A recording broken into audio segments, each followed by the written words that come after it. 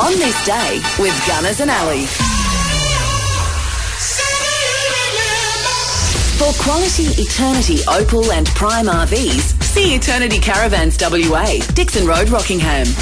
It's Friday the 14th of July, Bastille Day. The Australian actor who starred in Blue Heelers as Senior Sergeant Tom Croydon, John Wood. Today, John, 77. Aussie radio and TV announcer John Blackman is 76. Australian golfer Brett Ogle, 59. Matthew Fox, the actor who played Charlie in Party of Five and Jack Shepherd on Lost, he's 57. Australian actress and singer Deborah Mailman is 51. And Daniel Reynolds, the US muso who fronts the rock band Imagine Dragon. Today, Daniel is 36. The French Revolution was instigated when Paris citizens stormed the Bastille prison on this day in 1789. Hence, today is Bastille Day. In 1795, La Marseillaise, written by Roger de Lisle, was adopted as the French national anthem. Check it out.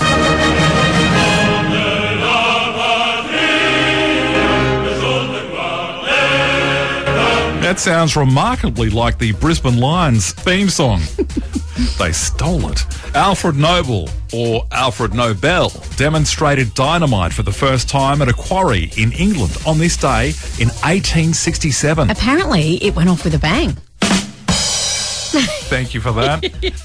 In 1868, a tape measure in a circular case was patented by Alvin J. Fellows. Easy Rider, starring Dennis Hopper and Peter Fonda, opened in US cinemas on this day in 1969. In 1971, Daryl Summers, very young Daryl Summers, made his debut as a TV host comparing Cartoon Corner. And with the Women's World Cup about to get underway here in Australia, it was on this day, but in 1988, that Australia's Socceroos defeated world champions Argentina 4-1 in Sydney.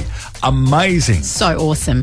And that's on this day for Friday the 14th of July, Bastille Day. Shall we go out with the La Marseillaise? Well, a little bit of it.